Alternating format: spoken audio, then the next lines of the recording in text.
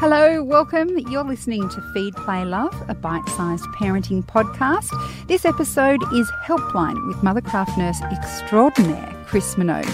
If she can't help you, nobody can. I'm Siobhan Hunt. Hello and welcome to Helpline with Mothercraft nurse Chris Minogue on Feed, Play, Love. Chris is here to answer your questions, whether it's about settling your baby, introducing solids, tantruming toddlers. She has a very vast experience in the land of families, but the best thing about what Chris does is she listens to what's happening for you and then she tweaks it so that it works. Hello, Chris, how are you? I'm very well.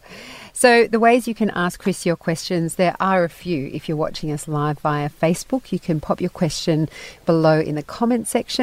If you're watching live, you can also call us on 1800 543 772. We love it when you call because it means you can have a bit more of a back and forth with Chris. Yeah. It's easier for her to help you that way.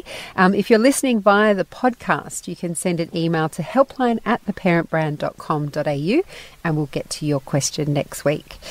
We will start with Jessie, who has a 16-month-old. You helped her in, I think it was last week, but this time she's saying that her baby is having trouble sleeping during the day. Mm-hmm. She has dinner around 6, has a shower, brushes her teeth, then ready for bed by 7 or 7:30. I still breastfeed her to sleep so she gets sleepy. As a mother, I choose to do this. It's not a hassle at all, but I'm wondering down the track how I'll be able to stop when she turns 2, as I'm not willing to breastfeed longer than that. She sleeps like a dream at night, wakes at 6, sometimes before that. I usually let her have a day nap by 12:30, 1 o'clock, as she struggles to stay awake by this time. Mind you, she only sleeps for 45 minutes to an hour. I let her have a quick 15 to 20-minute nap beforehand if she falls asleep in the car. Then I'll put her down later, say around 2 o'clock for her proper sleep. But I find her extremely difficult to go down after that quick nap. Should I try to push till later for her sleep? Also, if she fights it, I push her in the pram. You like my actions there? Yeah. Sorry if you're listening. I'm just showing Chris how to push in the pram. Oh, dear. Sometimes she falls asleep, sometimes she doesn't. Jessie, I think it is true. You can make the decision to breastfeed her to sleep at night. But as they get older, what they do is they attach that behaviour to sleep. So in general. So in terms of it working at night, it works at night because she sleeps all the way through, so there's no reason really to stop it. But what she does, especially as she gets older, she associates it to how she goes to sleep. And this is probably where you get in a little bit of the concern. So it just doesn't tell us whether you do that with her lunchtime, but I'm assuming that you do it with her lunchtime sleep. But for 16-month-olds, they usually go down at 12. So if she's waking at 6 o'clock, 6:30, I'd be putting her down at 12 each day, and she needs about 2 to 2.5 hours of sleep. So that's then where the problem comes, because if she's only doing 45 minutes and one day she gets 2 sleeps and the next day she gets 1 sleep, then it's a bit like being in jet lag and she's not quite sure where that sleep appears. And also when she has 2 sleeps, it will affect the way she sleeps generally. So the best thing we can do at this point is just pick that time frame. So we say that she can have lunch at 11:30 and she'll go down at 12. And then if she wakes less than the 2 hours, I would try and resettle her. And that's where the problem will come, because she may associate needing to feed to go back to sleep. But if she doesn't sleep, she will be very fragile by the end of the day. Very fragile, and then everyone will be fragile. Mm-hmm. So I think there needs to be some work done in the ability for her to fall asleep and self-settle. But to start it, you need to be putting her down in a good time frame every day so that it feels familiar to her. And then just try some gentle resettling. So when she wakes up after 45 minutes, letting her have a whinge or a cry for a couple of minutes, going in, putting her down and patting her and seeing if you can increase the time so that she has more time to try and settle, with you coming in to reassure her, and see if that gets a bit of traction for her. Cool. Good luck, Jessie. I hope that works. We have a question from Lara, who has given us a lot of information, which is wonderful. Thank you, Lara. But yes. Pen, paper, so it helps, I think. I have a 7-week-old baby who was born 5 weeks preemie.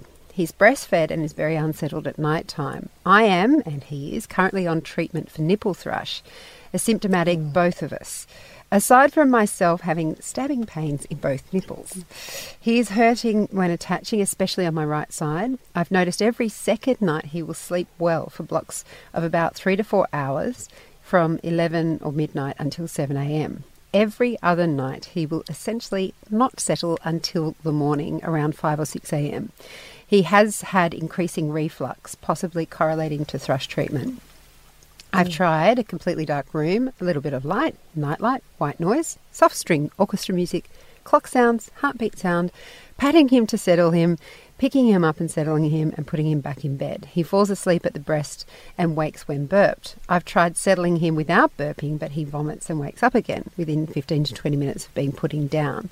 He currently feeds every 3 hours, but begins being unsettled, looking for food around 2.5 hours. He prefers being held and settles well, would stay asleep if you held him, until he is placed in bed. He hates being swaddled.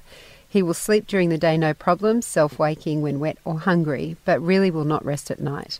He also has a snuffly nose, which he has pretty much had since birth, and the snottiness I am treating with saline drops. He has plenty of wet and dirty nappies and has fantastic weight gain, double the expected 100 to 150 grams per week. I do try to express and bottle feed him when I can no longer deal with the pain of breastfeeding. I would love some advice regarding sleeping and possibly the breastfeeding pain, which becomes unbearable. I totally understand that. I have sought advice from the community nurse. She believes breastfeeding there is an attachment issue, him not opening his mouth wide enough and a high palate. And the doctor, who treated us for thrush but didn't see an attachment issue, didn't even think the palate was particularly high. Any tips would be greatly appreciated. And then she says, forgot to mention that on the night that he's awake all night, he's fluctuating between being awake and making goo-going sounds and crying. Right. Well, there's a lot going on there. Oh, the breastfeeding and the pain. That's the worst bit, isn't it? Look, I think it's very confusing because you've also got a prem baby and they're a bit tricky. So I would agree with the high palate. I think if he had a high palate, they would have picked it up well because he was in special care for a period of time, 2 to 3 weeks, maybe 4. So I think it's just there's two things going on. You've got lots going on with your feeding, and then you've got a baby who's a prem maturing into normal baby behaviour. And funny enough, I was just having this conversation with someone on the phone of about exactly almost identical things happening. Wow. So I think the really difficult thing is your thrush and the thrush pain, and it needs to be treated well. So you need to treat the baby and yourself, which hopefully the doctor's got you doing. They usually give you a one-off big tablet that gets rid of the thrush so that it sort of fixes itself within a day or two, and that relieves that pain level for you. The second thing is that you usually get thrush because there's been damage to the nipple, and therefore that leads to the attachment problem. And especially if he's a prem, because they've got really little mouths and they don't open very wide. So what I think you need to get for that sort of feeding issue is a really good LC who can really, lactation consultant, who can really assess that feed for you and get him feeding on the right track. So that would be the feeding information. The second part to this is as he wakes and starts to behave like a term baby, they are wakeful at night, but because he was in special care, you don't get a lot of information about the normal baby. You get lots of information about the prem baby. So I would think that the second thing happening here is that he's maturing, and he's got to mature. He's always going to mature. And at some point, he's going to, over the next year, he's going to catch all that prematurity up. And now he sounds like a term baby, where they are wakeful at night over a period of 5 or 6 hours, where they cluster feed and they prefer to be held than to put down. And that sounds exactly what you were describing, except you're trying lots of things to fix it. But actually, if you just give in to it and go with it, it will mature also over the next week or two. So understanding the newborn baby as well as the prem baby is something that you have to work with over the next couple of months, and that's showing signs of a newborn baby. So it's very typical that a newborn baby over 5 or 6 hours overnight will cluster feed, where they feed every 2 hours. You wind them, you change their nappy, and then you cuddle them, and they'll sleep if you cuddle them, but if you put them down, they whinge at you. So what you're experiencing is normal. Go with it a little bit. Get your feeding assessed and rechecked. I think that's really important for this one. Can I ask before you keep going, with that assessment, the lactation consultant, where do you find a good one? How do you find a good one? So usually there's your early childhood centre sister could recommend some LCs in a particular area, but most parents, even the local hospital will know LCs that work in the area that can come to home and assess what's going on at home. But even if you just Google LCs in your area, they will be able to come to your home, because I think it's important that it's also home-based, so they can see where you're sitting and the support that you have around you. I think it's worth an assessment at home for that. But the last part of this, and this will make it will make his settling very difficult, is that you're not wrapping him. And he is a prem baby, and they have an exaggerated startle reflex, and that wrapping is really important because it calms and quietens their body and it keeps their arms to their body. And that's in the prem, it's more heightened than the newborn. So, I mean, I'm a believer in wrapping. Wrapping will calm and quieten him. It's difficult when you've got an unsettled baby and possibly a small baby, but getting back into that wrapping will calm him and then keep him asleep longer in the overall pattern. So I think that you have to really reconsider.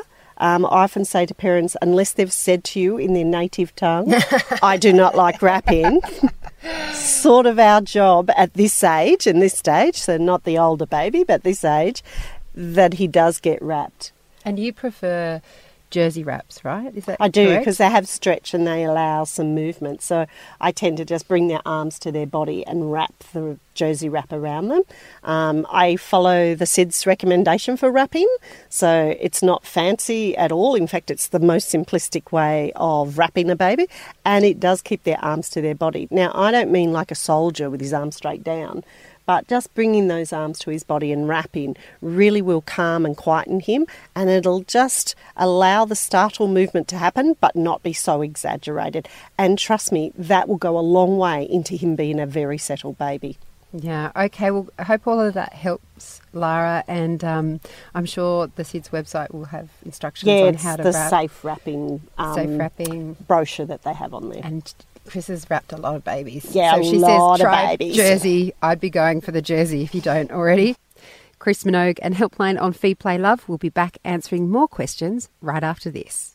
When you become a parent, you enter an exclusive club, one that only other parents can truly understand. I spent a lot of time running and yelling names. Come back, get back here. But I bought him one of those backpacks that had a lead, like, you know, a monkey one. Because it doesn't look as bad. Yeah, like a disguise. The Parent Panel is a weekly podcast that invites adults to ponder the big questions of looking after small children, with more than a bit of humour mixed in. Join us for The Parent Panel, wherever you get your podcasts. Now, back to your questions with Helpline and Chris Minogue. We have a question from Facebook from Megan.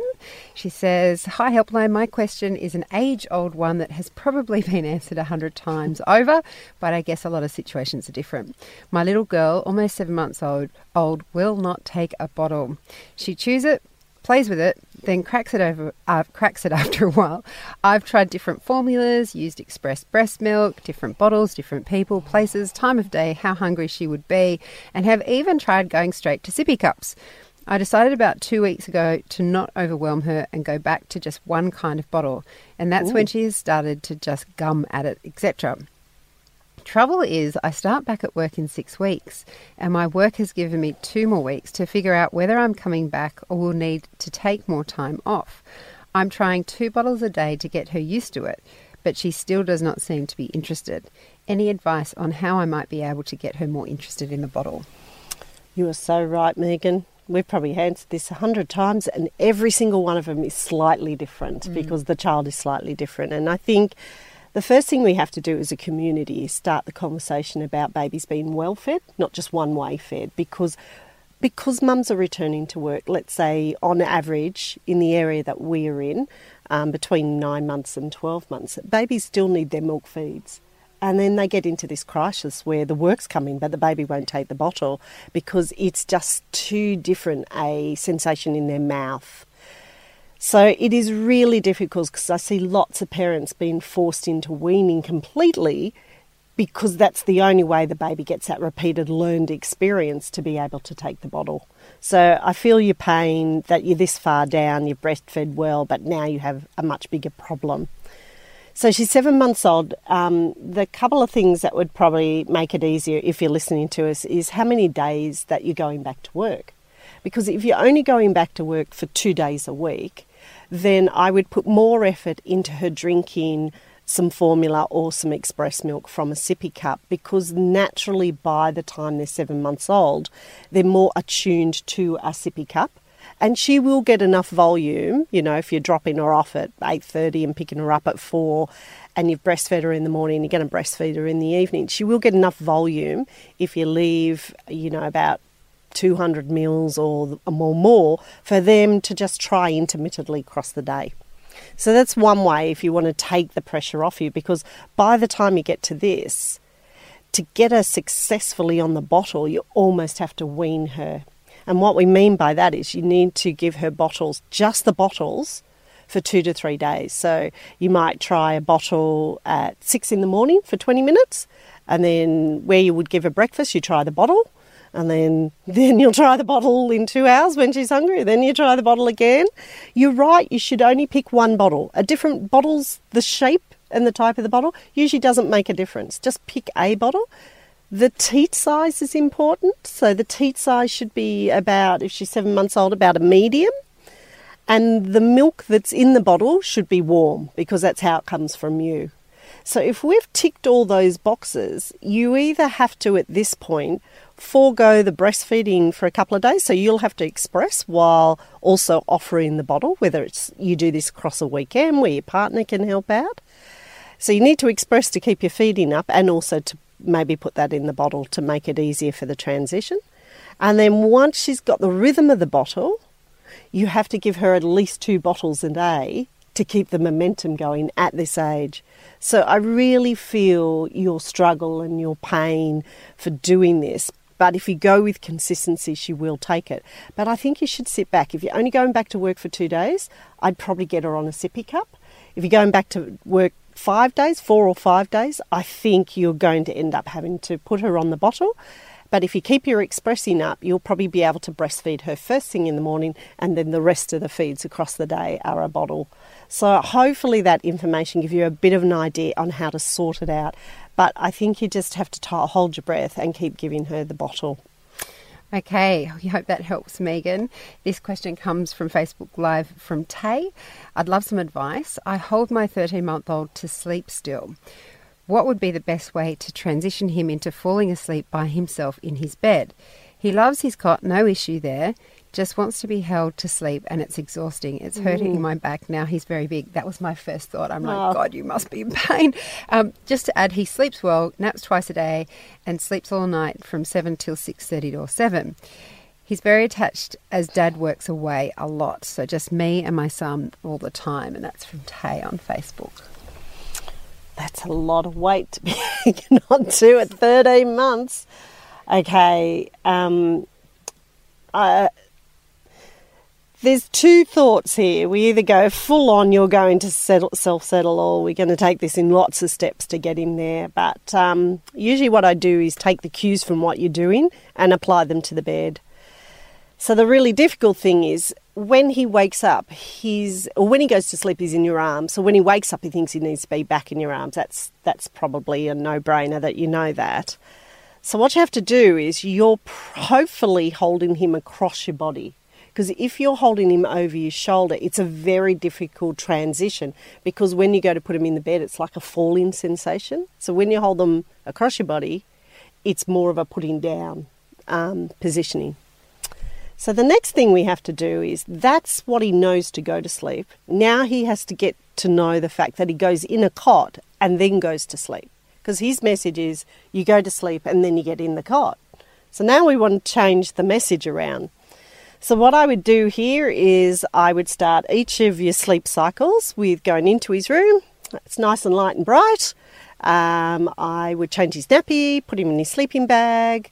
I would keep the room light and then I'd put him into the cot and I'd sit there for a few minutes just chatting to him and give him maybe a little comfort toy, something very narrow and small, but something that he can hang on to.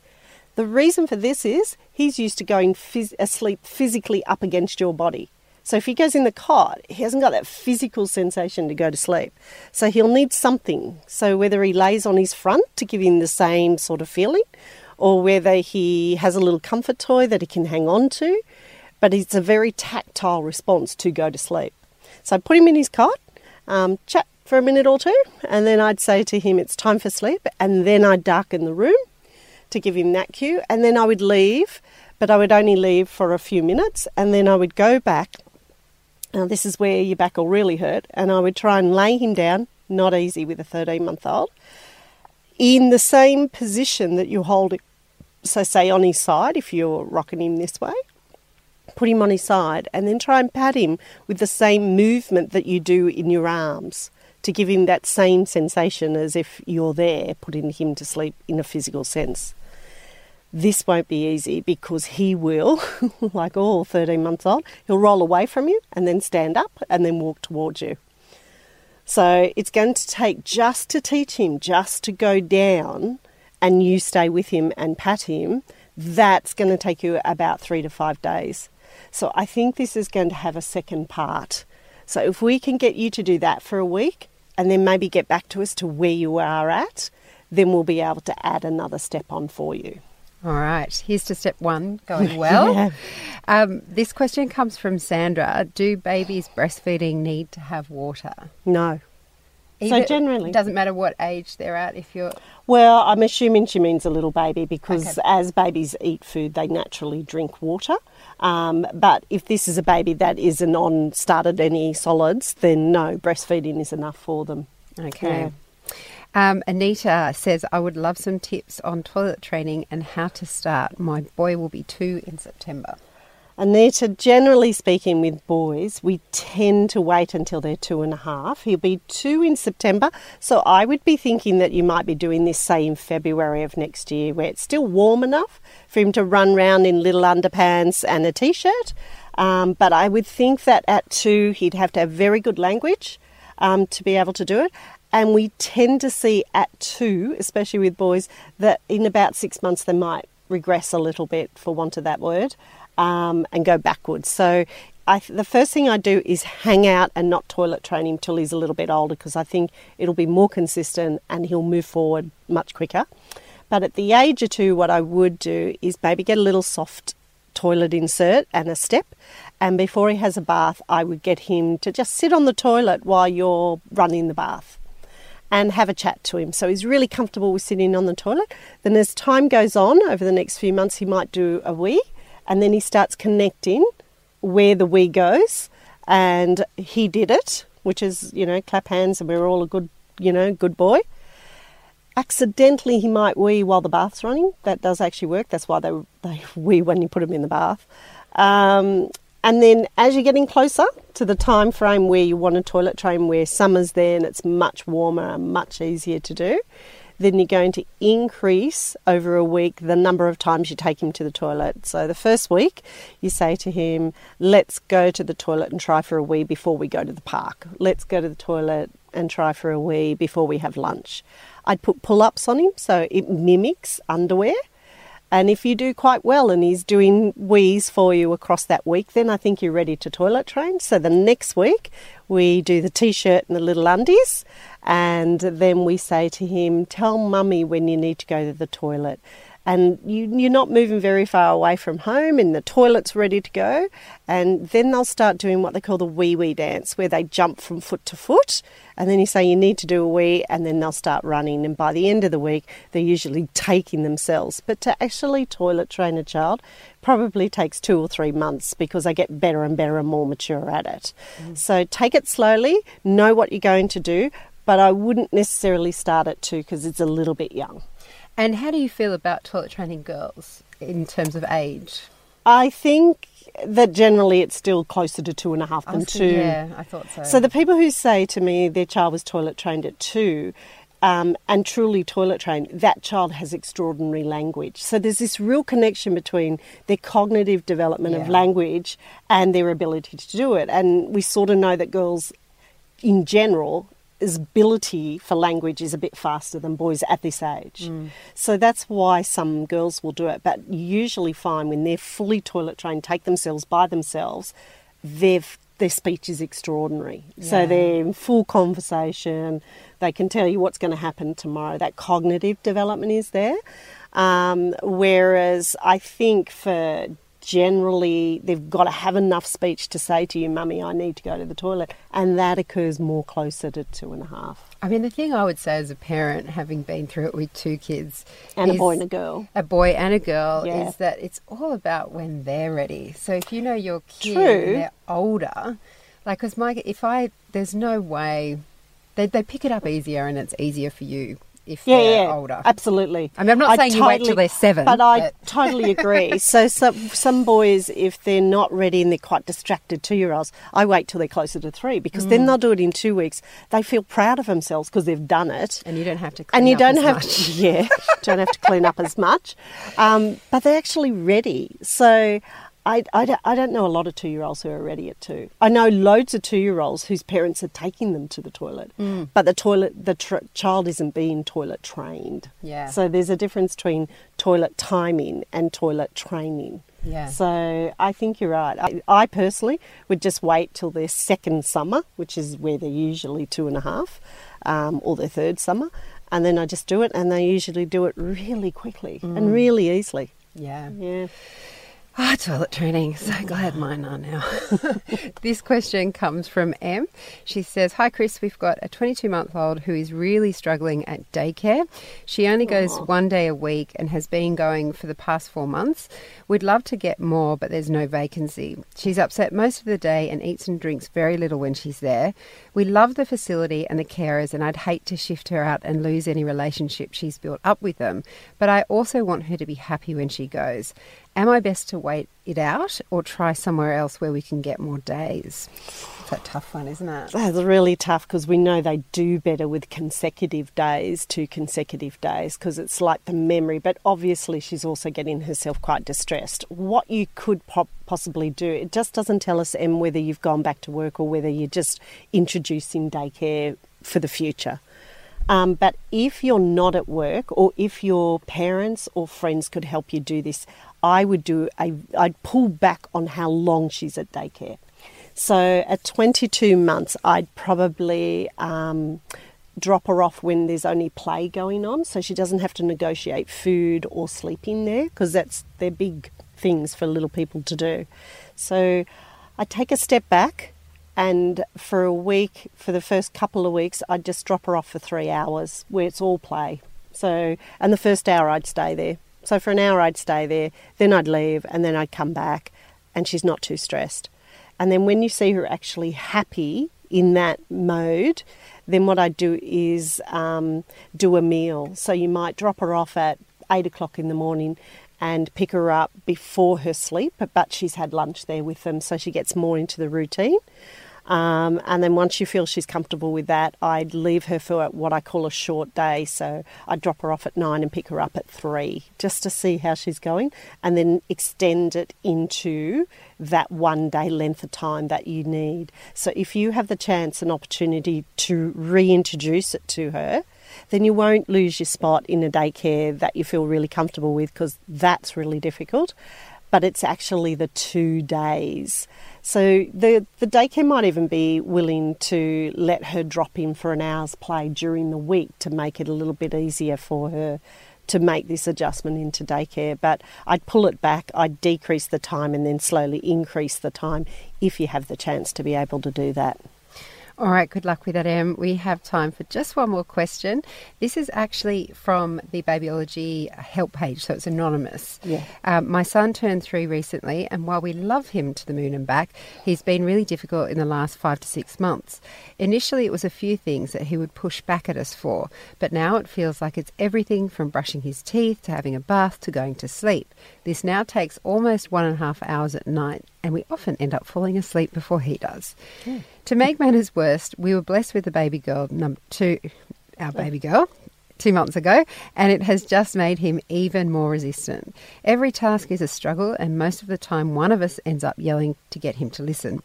We're totally exhausted now and have tried reasoning with him, explaining, time out, and even taking away his toys, etc., when he doesn't listen to us, but no luck. So do you have any advice on how we can get him to listen so we can enjoy this phase? Well, where do you start? He's 3 or 2.5 when this probably started by the sounds of it, and then coming into the 3. So 3-year-olds are pretty self-centred and, they think they're the centre of the world. So that's one thing. And so lots of these behaviours that you're explaining in a little way are sort of normal because he's trying to navigate his big wide world and how do I know when to push and not to push. But that's pretty exhausting when you have an 8-week-old baby. So there's these two things clashing and, he could sort of take a little bit of advantage of the fact that you're sitting down feeding the baby. So I think in this one, you really need to sit down with your partner and work out what are the fights that are worth fighting and what are the things you've just got to let go of. Because otherwise, as you sort of said, it feels like you're fighting him all day. Mm. So routine is really important here. So what time he gets up, when he has breakfast, lunch, dinner. Hopefully at the age of 3, to make your nights better, he's not having a sleep. So if he's having a day sleep, that might be why he's fighting you so much in the evening. So consider whether he needs that day sleep if he is. And then if he isn't having the day sleep, in this specific example that you've given, which is the evening routine, it could be that there's just too much going on in the house and he's pushing back. So mum's dealing with a baby who might be a bit unsettled because it's the early evening period, and dad's trying to do something but he wants mum to do it. So sometimes if we stand back a little bit and think about the world from his angle, it gives us the idea of how to change it around. So for instance, if he's having a day sleep, I definitely consider cutting it out or getting, only 20 minutes or something like that. He should be awake by about 2 o'clock every day if he is having a day sleep. And then he doesn't need to go to bed or start the bedtime routine till 7:30. So the first thing is we've got to be realistic about when we're trying to put him to bed. So if he's not having a day sleep, it's probably between 7 and 7:30. If he is having a day sleep, it's probably more 7:30. And then he wants the consistency. So if we can try to get the baby down in the window beforehand, or at least quiet for half an hour, if he'll feel like he's getting a bit of time and attention back again. So then we'd start 7:30, choose 2 stories. Well, we've brushed our teeth, choose 2 stories. Then kiss, cuddle, talk about the day. And then that's really important for 3-year-olds to kiss, cuddle and talk about the day. And then he's going to come with his litany of a list of demands before he'll go to sleep, which every child does. But then you're going to reassure him that the world is okay and he's okay. So you might do something like leave the door partly open, leave a soft light on in the hallway. And our last and final one that we often use and talk about is to put on Bedtime Explorers, which we should have our face attached to. We get it out there so much, but it does work. Lots of my clients use it, and it really, really works. So this Bedtime Explorers, where you can choose a little story. It's got a meditative background to it, so it's nice and gentle and quiet, and it goes for about 10 to 12 minutes. And you can say, I'm going to put this little story on for you to listen to, and I will come back and kiss you. And because you know how long it is, you should come back and kiss him. Don't threaten anything you're not prepared to do. And see if he can then get the idea about putting himself back off to sleep. They are tricky. If you can get him to listen, you should come and tell us to do it, how to do How it. to do it. But the other way to get him to listen is ask him to look at you when you're asking him to do things. So look mummy in the eyes, I need to tell you something, and then you sort of know he's listening to you. And you can find Bedtime Explorers on the Kinderling yeah. Kids Radio app for free, or wherever you get your podcasts. There are a number of seasons. It's totally a really good idea. So that's all we have time for. Though. We have so many questions. Thank you to everyone who are asking the questions on the helpline live. And I do like to let people know that if you enjoy asking Chris your questions, if you want to meet her in person and talk to her and not let her answer any other questions, you can meet Chris at our Babyology baby shower event, which is happening on August the 25th in Brisbane. It's a lovely baby shower. You get lots of good food and there's lots of prizes, but you know, Chris is a celebrity who comes and is on hand to answer your questions. So if you live in Brisbane, you can check it out on the Babyology Facebook page. Chris, thank you so much for your time. Always a pleasure.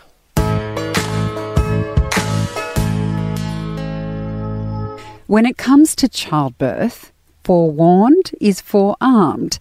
And so on the next episode of Feed, Play, Love, we're talking about episiotomies versus natural tearing. So an episiotomy is not a dirty word. It's something that we do if we feel that we need to make some extra room. So it's a medical intervention where we make a cut to open up the opening of the vagina a bit wider. And it's always done with some degree of anaesthetic. So unless it's an outright emergency, there'd always be usually a chance to put in a bit of local anaesthetic or make it numb. And it's done with a pair of scissors, and it's usually very quick and over before you know it. That's obstetrician David Addenbrook explaining what an episiotomy is. He also talks about when they're needed and when natural tearing is best for the woman in labour. That's on the next episode of Feed, Play, Love. Our producer is Debbie Ning, and I'm your host, Siobhan Hunt.